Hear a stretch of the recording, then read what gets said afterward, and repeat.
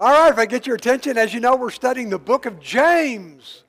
So if you have your Bible or electronic device, turn to James chapter 2.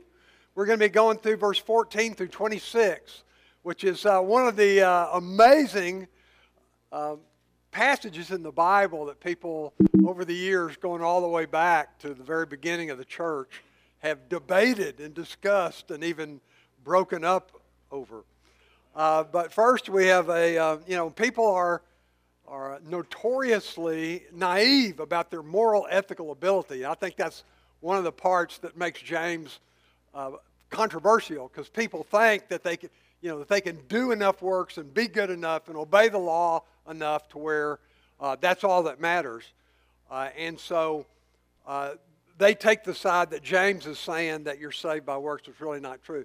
And the moral ethical naivety is quite in view in today's movie clip when Roy thinks he claims to be compassionate and forgiving and patient with his fellow man. Let's see if that follows through.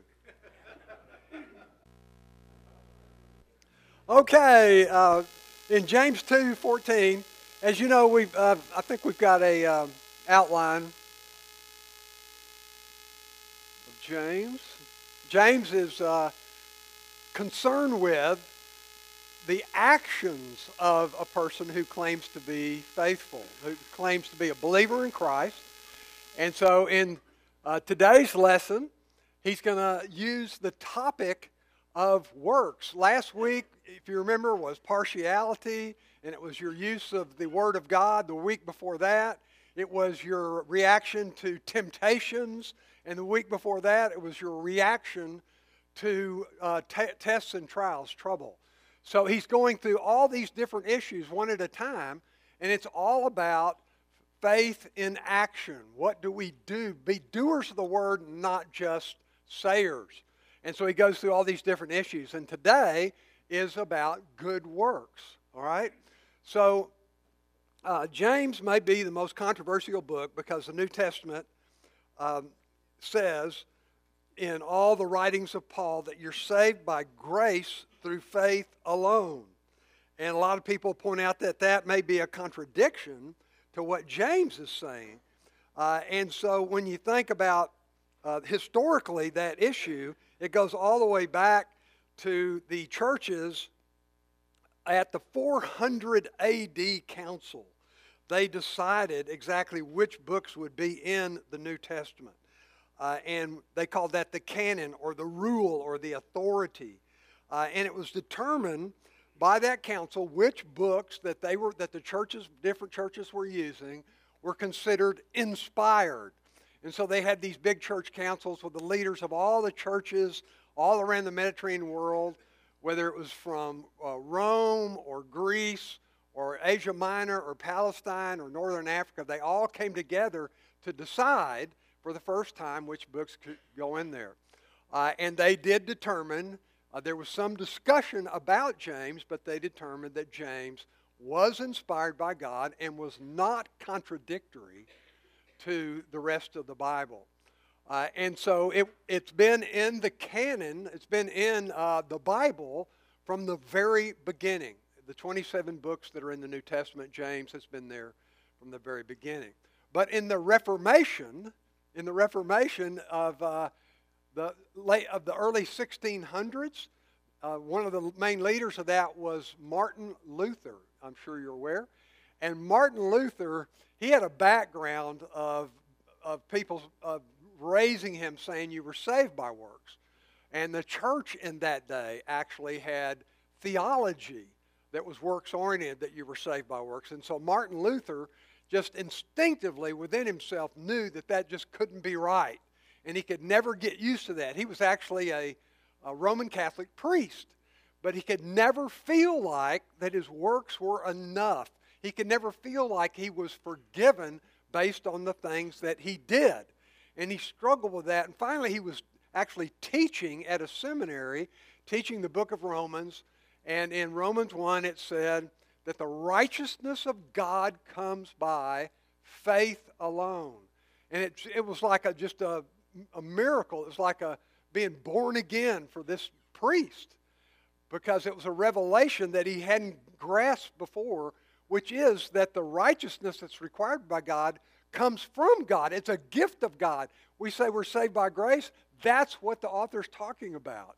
The righteousness that God requires, the forgiveness that God gives, is all by his grace. It's a free gift, and that's the only way it can happen. That's the means of salvation, and the only way it can become ours is through faith. We believe it, we commit ourselves to it, and God gives it to us, right? And so when Martin Luther read James, and he sees the passage that says, you say you have faith, I say I have works, I show you my faith by my works. So he struggled with that. He thought that that might contradict with what Paul was writing in his passages. So I think we have a comparison of Ephesians 2 and... what did he say there? What did Martin say? Huh? What did he say? I would give my doctorate. Yeah. He said in 1543, he was talking about James, and he was trying to convince the reformers to take James out of the New Testament. And he made the comment, he said, I would give my doctor's beret, when they got their doctorate, they got that cool hat. And he said, I would give my doctor's beret to anyone who could reconcile James and Paul. And so today, I'm going to earn that beret. It's a big boast, right? But that'll actually be up to you. If you think we can reconcile that, then we will have accomplished what he didn't think anybody could do. And so Paul's writing in Ephesians 2 is a good example of the struggle that Martin Luther had. Paul says, for by grace you've been saved through faith, and not of yourselves, as the gift of God, not as a result of works, so that no one should boast. Yet James says in 2:24, you see that a man is justified by works, and not by faith alone. So you compare those two, and first impressions are that there's a contradiction, right? You'd be wrong. There's no contradiction, and that's our task today, to reveal that and convince you that that's true. Okay? So Martin Luther was against putting it, but the reformers in total disagreed, and it stayed in the New Testament.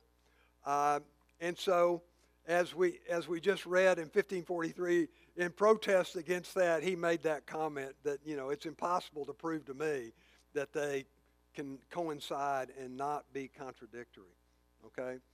So what's the deal with that? Well, Paul was concerned with the acquisition. Their writings to the churches were concerning two different things.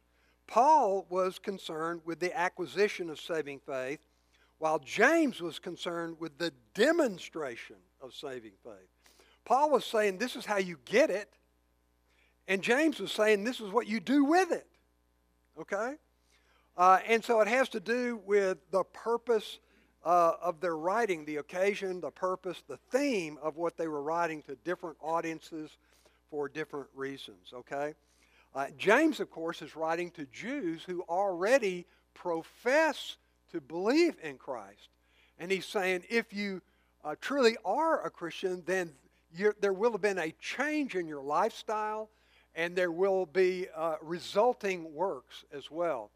But Paul was writing to Gentile churches who were brand new to this, and I think many of them were just now coming to Christ, and he wanted to make sure that they knew the exact means in which to do that. How do you become a Christian was the gist of what Paul was writing, okay? So why is faith necessary? Why do we say faith alone? Why do we always put that alone on there? And why is it really a necessity to have faith? What if you're just the best person in the world? And of course, I get this argument. You've probably heard this too. People say, well, I know some of the best people I know are not even Christians and don't even believe in God. And you can't make me believe they're not going to heaven, you know. So what's the necessity of faith from the Bible's viewpoint? Can we see that? Okay, the necessity of faith, just a few passages. It's all through the New Testament. But he says in Romans 14:23, whatever is not, this is from God's viewpoint now, whatever is not from faith is sin. John 15:5, Jesus is talking. He says, look, I am the vine. He uses the analogy of the vine and the branches. I'm the vine, you're the branches. He who abides in me and I in him, he bears much fruit, for apart from me you can do nothing. And he had just been giving the teaching in John 14 and then again in 16 after. This is sandwiched between the teaching of the coming of the Holy Spirit. So Jesus was saying, if you believe in me, the Spirit of God will indwell you. And it'll be like this analogy. It's like this. I'm a vine and you are the branches, and you abide in me. You live in me. I'm a part of you. I dwell in you. See? And he who abides in me and I in him, he can bear much fruit. But apart from me, you can do nothing. So apart from that relationship, that faith relationship, you can't do anything. So all the good works that humanitarians do is great with humanity. They'll give you all the attaboys that you want. They'll put your name on the building. They'll talk and say great things about you, but God is not impressed. Think about that. Why would God be impressed? We're talking about the creator of the universe. We're talking about the omnipotent, omniscient, and omnipresent God. And you think he's impressed with any works that you do? Get out of town. Get real. Wake up. And so God says this is about a relationship with him. It's not about you. That's what people want to do. They want it to be man-centered. This is what I did. This is who I am. I've accomplished this. I've got this. I raised myself up on my bootstraps. I'm a self-made man. And go on and on and on. I've heard it 100 times. And all I can say is God is not impressed. He's impressed with Jesus, his son, and what he has done and accomplished on the cross. And that's it. So in your relationship with him that comes through your faith and belief in him, you can do good works. Bear fruit, as he says right there. In Hebrews 11:6, the author says, without faith, it is impossible to please God. Please look up in the dictionary what impossible means. You can't do it. It is impossible to please God without faith. And so it's all important. How important is it? You've got to have it. To have this relationship, to be saved, to be forgiven, to go to heaven, you have to have the faith and the belief. And this is not something a lot of people say in the same way they say, I'm an American, therefore I'm a Christian. This is a Christian nation, so yeah, my parents raised me in the church and I go there. Yeah, sure, yeah, I'm a Christian. I believe in Jesus. Well, that's intellectual assent. That's just saying I believe he's a historical figure and this is, that's not a commitment. That's not a faithful commitment to him. You're not putting your life in his hands, so to speak. That's the kind of faith that the Bible requires. And so James is saying if you have that kind of faith, then it will result in works. It will result in works, naturally. Because when you believe in that way, you've committed to him, and the Spirit of God has indwelled you, you will be changed from the inside, become basically a different person, and for the first time you'll actually desire to do good works for the right reason, to serve him and not yourself or other people. So you see yourself exactly when you serve, you'll see yourself actually serving God as well as the people that you're helping also. Okay? So faith is all important and you must have it, but it's a strong faith. It's a big commitment. You're putting your life in God's hands when you do this. It's a real commitment, okay? So, Paul and James are not opposed to each other, and they are talking about the same thing. A great example of positive faith or genuine faith if you're looking for an example of one or the other, is John Wesley. If you study his life, he was a strong believer, and he rode 250,000 miles on a horse in his lifetime. And he preached the gospel 3 times a day till he was something like 85 years old. It's an incredible life that he had. On the other hand, a negative example is in your Bible in Acts chapter 8. There's a guy named Simon the magician. And he sees Paul and all of his disciples and sees their faith and how people are drawn to it. And he sees the miracles that they do. And he comes and says, "How much will it cost? I'll pay you X amount of dollars to give that to me." Right? And so here's a guy, instead of trying to believe in it and receive what God has given him, tries to buy it, tries to make it his, and make it, again, about him and not about Christ. And so it's James and Paul are, I believe, are saying the exact same thing, but they are addressing different audiences, and they have different purposes and meaning of what they're talking about. And so don't be confused. James wrote his letter to call them out. So he's calling the churches out, say, look, you're supposed to be making a difference in the world. You're supposed to be representing Christ, and there should be some fruit. And of course, what does the New Testament uses that analogy of fruit? What does it mean? Does it mean good works? Does it mean a good attitude? Does it mean obedience to the Word? And the answer is yes. All of those things. So when you see fruit up there like that, that's what he's talking about. You have a good attitude. And so like in Galatians 5, it says, you have the attitude of love, joy, peace, patience, kindness, goodness, gentleness, faithfulness, and self-control. Right? And then in other passages, it talks about the good works you do being the fruit that you bear. And of course, the obedience as well. Okay?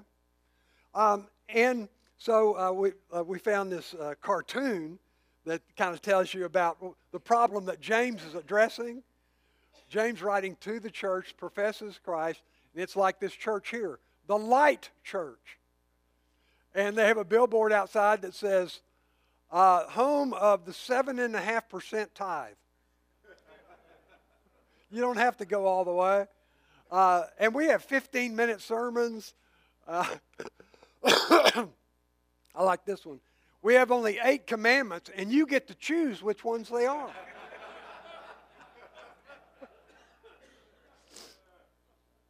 Three spiritual laws. The millennium is only 800 years. See, that by definition is 1,000. And we're everything you wanted in a church and less. And so that's what James is addressing. These kind of churches with people who have no commitment at all, and they just want to make up their own rules and say that they're Christian, but there's really nothing to it. All right?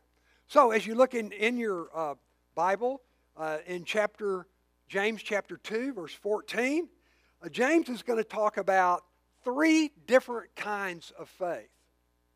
He says that kind of faith, this kind of faith, but my kind of faith. So he's going to talk about 3 different kinds of faith, and I think it's very interesting. In verse 14, there is a dead faith, or a lifeless faith would be a better way to say it, that says a lot of good things. They speak, they know the lingo, but they do nothing. Nothing comes from it. It's just intellectual assent is all it is. In the same way that you would say, I believe Abraham Lincoln, was president 1860 to 64, right? That's just intellectual assent. You're not willing to base your life on it, And so the second kind of faith that he's going to address in verse 18 and 19 is demonic faith. And you go, what? And he says, look, even you say you believe in Christ? The demons believed in Christ. If you look at all the gospel stories, everywhere he went, demons addressed him. We know who you are. You're the Son of God. And that's what he's talking about. So they believed in God, but the demons actually opposed Christ. So a demonic faith is one that believes in Christ but actually opposes him. See? And then the third kind of faith that James discusses is that kind of faith you want. It's a dynamic faith that is living and active and visible. A faith that works result from. Okay? So let's look at them. Go through them in verse 14. He says, what use is it, my brethren? So my brethren means my brothers in Christ. He's talking to professing Christians. What use is it, my brethren, if a man says he has faith, but he has no works? Nothing comes from it. Can that kind of faith, your English translation probably says, can that faith save him? But the definite article is in there, so it means, literally, can that kind of faith save him? And that would be the first kind there that we looked at up there. That kind of faith that really has no life in it is really dead, as he says, okay? Can that kind of faith, it's a rhetorical question, you're supposed to say, no, right? That kind can't. And so he goes on. If a brother or sister is without clothing and in need of daily food, and one of you says to them, go in peace, be warmed and be filled, and yet you do not give them what is necessary for their body, what use is that? So again, he's giving an illustration. If somebody says something but does nothing, what good is it? It's not worth anything. The people remain hungry and cold, right? And if one of you says to them, go in peace, be warmed and be filled, and yet you do not give them what is necessary for their body, what use is that? Even so, in the same way, faith, if it has no works, is dead. It's lifeless. There's nothing to it, being by itself. And then the third kind of faith, the second kind of faith, but someone may well say, you have faith and I have works. Show me your faith without the works. I'll show you my faith by the works. You believe that God is one. You do well. The demons also believe, and they shudder. It scares them. They're against Christ. But are you willing to recognize, you foolish fellow, that faith without works is useless? It's not apparent. It's not life-giving. Nothing comes from it. It's just intellectual assent with nothing behind it. And so it is useless, right? So, dead faith is characterized by an empty confession, false compassion, and no commitment, as he says. And then the second kind of faith is saying that by your actions you actually oppose him. You're probably thinking about, well, I don't know anybody with demonic faith. Not so fast. Anybody that actually claims to believe or does believe in his existence is one. For instance, someone at some of these real liberal churches that don't believe in all the truth that's in the Bible. Like they don't believe in the literal resurrection. They don't believe in the inspiration of Scripture. They don't believe in any of the basics of the Bible. And that's probably about, to be honest, from the polls I've looked at, that's about 50% of professing Christians have what he's talking about here. The kind of faith that actually opposes the real Jesus Christ. They make up their own Christ, their own version of it, you see. And so that's what he's talking about there. They actually oppose him by what they, the differences that they believe in him. So the third kind of faith is what we want to have. It's a dynamic faith. It's a living. It's active. It's visible. See? Hebrews 11, we had a passage up earlier, but if you want to really look at a whole chapter in the Bible that's a key passage on faith, Hebrews 11. And he first defines faith, and then he gives a history and a story behind every biblical character that had faith. For instance, he said Noah. God told him that it was going to flood and that he had to build the ark, and Noah believed God. So, what did he do? Nothing. So he built the ark. Even though it took 100 years and everybody else in the world made fun of him and ridiculed him and didn't believe it, he built the ark. Now, no one would do that without faith. Why did he build that ark? There's only one reason: faith. It's the only reason. Abraham lived in Ur the Chaldeans down there by the, what is that down there by Iraq, where it goes into the sea, Arabian Sea. Well, he had a great home and a family and stuff. He was an important guy. God said, pick up, leave it, and go to the land I'm going to show you, the land of Canaan. So he just picked up and left. Why? Because he believed. That was, obvious. No one would do that, leave their home and their business and their possessions and their family, unless they totally believed it. And so he went through every one of those characters and talked about, they believed this, they had faith in this, so that, and then the things that they did because as a result of their faith. And so it's very biblical what James is saying here. All right? Now in James chapter 2, verse 21, he's going to go and talk about biblical examples of what he's talking about here. All the characters in the Bible, as I just said, are really great examples of what he's talking about here. So he's going to bring up two prime examples that he's going to use to prove his point. And the first one is Abraham. So Abraham, he says, verse 21, was not Abraham our father justified by works when he offered up Isaac his son on the altar? And when did that happen? That happened in Genesis 22. So he is talking about the story where God said to Abraham, I want you to take your son, your only son, out and sacrificed him on Mount Moriah. So he journeyed, and he, when he says sacrifice, that literally, that's what it means. And so he took his knife, and he took the wood for the fire, and the altar and everything, and he went to Mount Moriah and built it and tied up his son and was getting ready to sacrifice him when, of course, God stopped him. And the whole thing was just a test of his faith. If you really believe in me and you put me first, would you even give up your own son? And that's how strong his belief was. That's a commitment, isn't it? Can you even imagine that kind of commitment? So it's a perfect example of what he's saying. Why would Abraham do that? Because he believed in God to that extent. And that's his point. So we knew that Abraham fully believed in God because of what he did. And that's what James is talking about. That's what he's talking about. But don't miss this. When was Abraham actually saved? Genesis 15. 8 chapters before. Right? Many years before, the text says God gave him some instructions and told him what was going to happen. And the text says Abraham completely believed it. And because he believed what God said, it was reckoned to him as righteousness.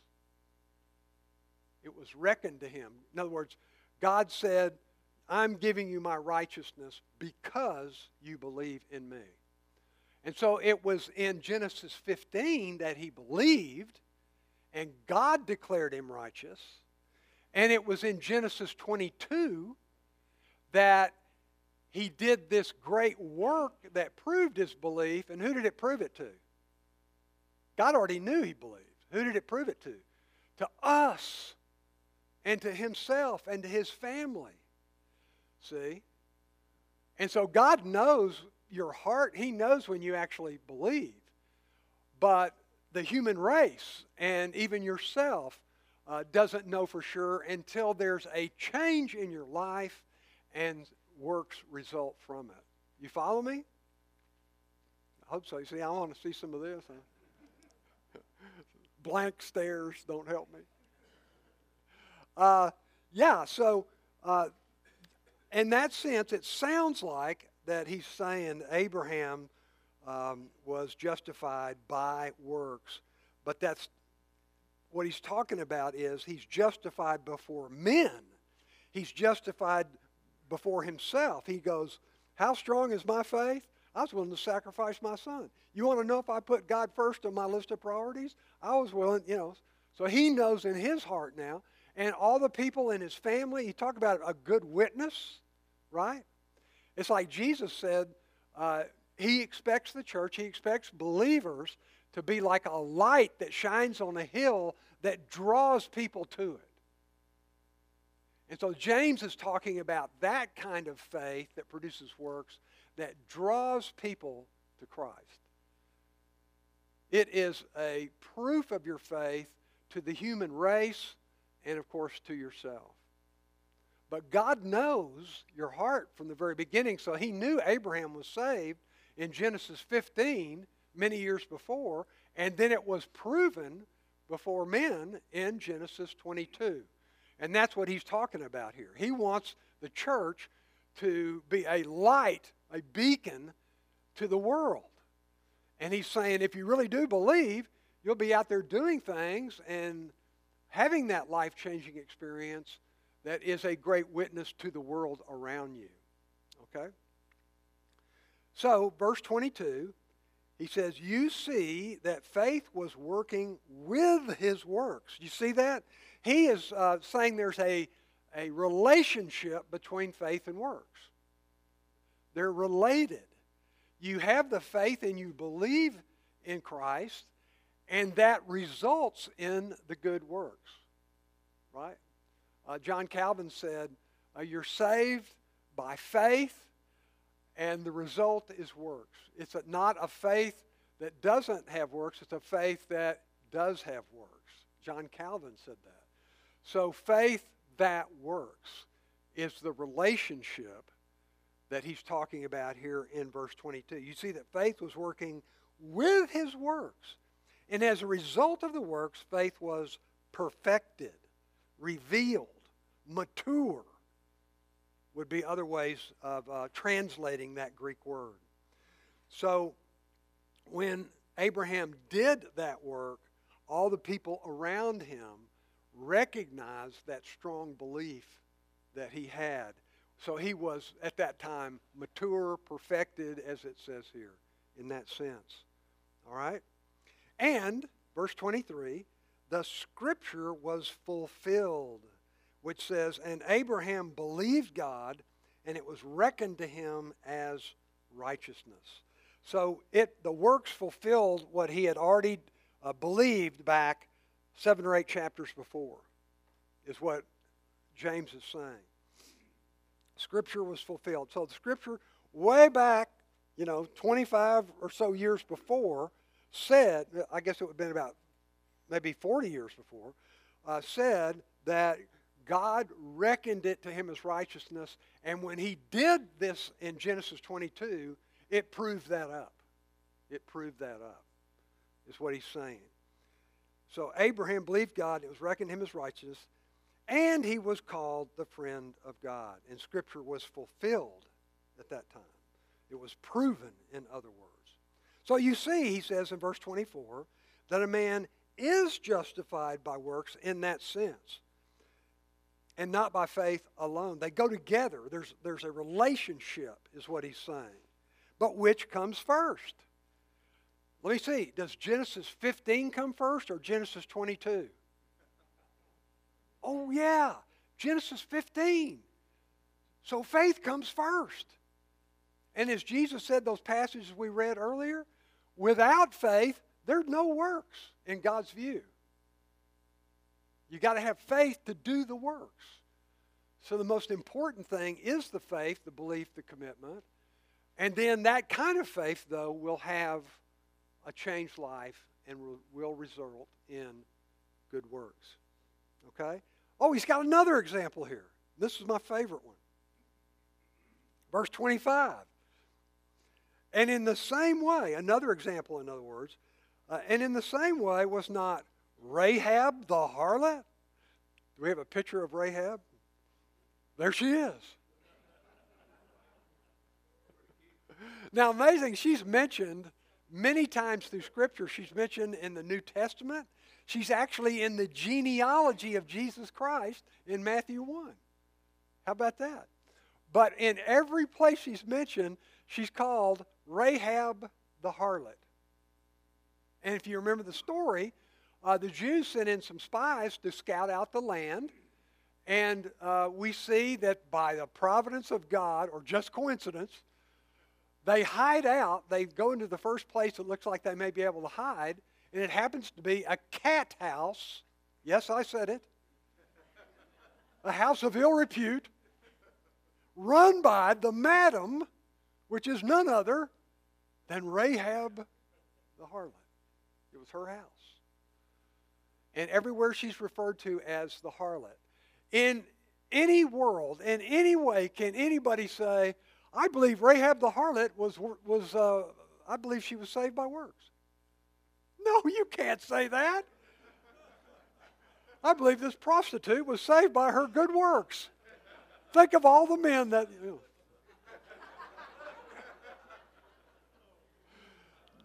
No, she was not saved by good works. She was saved by faith. But because of her commitment, the text in the story in Joshua 2 says that she believed, she heard all the stories about the God of Israel, and she believed in him. And so when these spies came, she said, okay, you're the Jews. I want to become a Jew. I believe in the God of Israel. And she proved her commitment, her belief in the God of Israel, by taking care of these two spies, protecting them, hiding them, and saving them. Okay? And so she ends up becoming a proselyte afterwards and marrying into the Jewish group, and is actually in the genealogy of Christ. And so Rahab's a great example, and I don't think anybody could ever say, as I said, that Rahab was saved by works. That would be ridiculous. But her faith was proved when she did these good works and saved these men. Abraham, by the way, you could say the same thing about Abraham before, because a lot of people make him out to be a saint. Not a chance. You go back to Genesis 12, he traded his wife for a herd of goats. Go read the story. Pharaoh came and said, is this your wife? No, it's my sister. You want her? And the dowry was all these herds of goats and camels and sheep and everything. And he left Egypt a very rich man. You know, Abraham wasn't saved by works. Saved by faith. But in Genesis 22, he proved his faith. Exactly. Okay? And so this James by faith, James versus Paul, saved by works or by faith, it has no water. There's no such thing. James and Paul perfectly agreed on the means of salvation being by grace and the reception of it by faith alone. They totally agreed, and you say, how do you know? You weren't there? Well, actually, I kind of was, because we have Acts 15. And in Acts 15, this very issue is disputed, and they called a church council very early on in the 40s, maybe 10 to 15 years after Jesus, when the church was really coming together and being formed. This issue came up because when the Gentiles were coming to Christ in Antioch, a bunch of the Jews went up there, and they had such a history and such baggage of doing works, being circumcised and eating kosher and obeying the law, that they tried to get the Gentiles to do that too.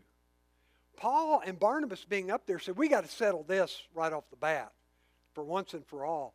And so they called all the leaders of the church to Jerusalem. They all came. They were all there. And you can see it in Acts 15. And Peter and Paul and Barnabas and James, this James, he was the head of the church. He was the moderator. He was the head of the church council. and made the final decision. Okay? So, this is Peter's speech, I think.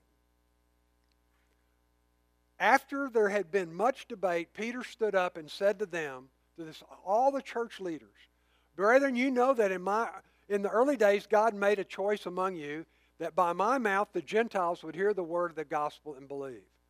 And God, who knows the heart, testified to them, giving them the Holy Spirit just as he also did to us." And of course, this is without any works at all.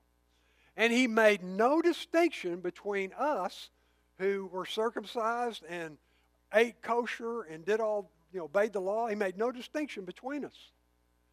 Cleansing their hearts, how? By faith. "Now therefore, why do you put God to the test by placing upon the neck of these disciples a yoke which neither our fathers nor we have been able to bear?" What does he mean by that? Why do you put God to the test by? He's saying, in the old days, did you read the Old Testament? All through the Old Testament, they couldn't hack it. They couldn't keep the law. It was too big a burden. They failed miserably.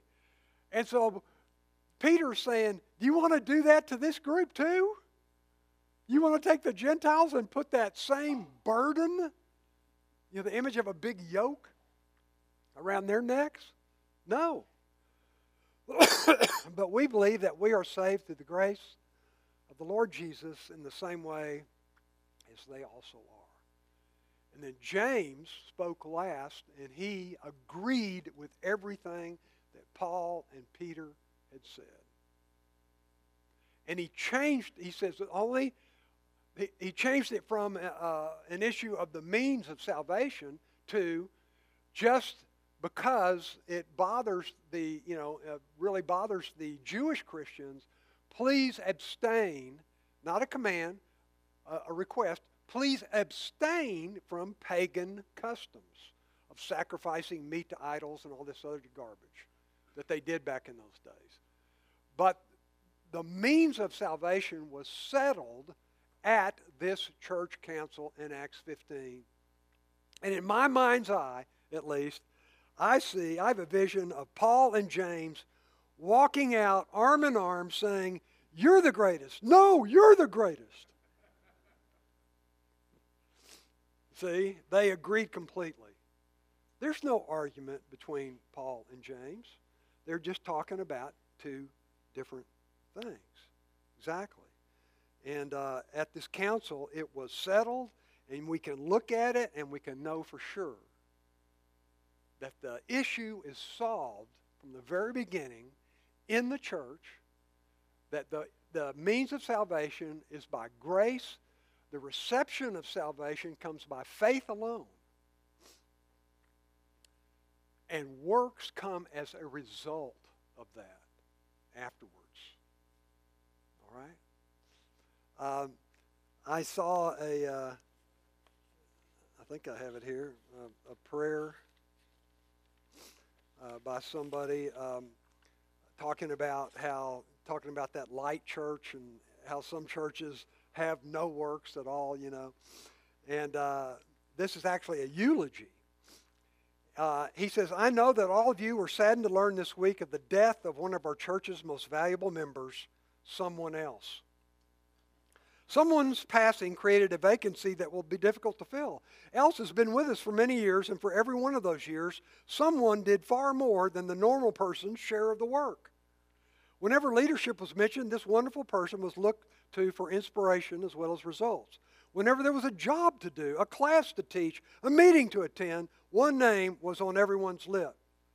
Let someone else do it. It was common knowledge that someone else was among the largest givers in the church. Whenever there was a financial need, everyone just assumed that someone else would make up the difference. Someone else was a wonderful person, sometimes appearing superhuman, but a person can only do so much. Were the truth known, everyone expected too much of someone else. Now someone else is gone. We wonder what we're going to do. Someone else left a wonderful example to follow, but who's going to follow it? Who's going to do the things someone else did? Remember, we can't depend on someone else any longer." And that's what James is saying. You believe, you're a Christian, be doers of the word and not just sayers. Let me close in prayer. Lord, thank you so much for blessing us with your word from James. And I pray, Lord, that we would take it to heart and be convicted that because we're Christians and because we believe so strongly and are so committed, that it's just going to be a natural thing for works, for good attitude and works and fruit to come forward out of us. And we pray, Lord, you convict us of that, move us to do it, and in Jesus' name we pray. Amen. Do I get a beret?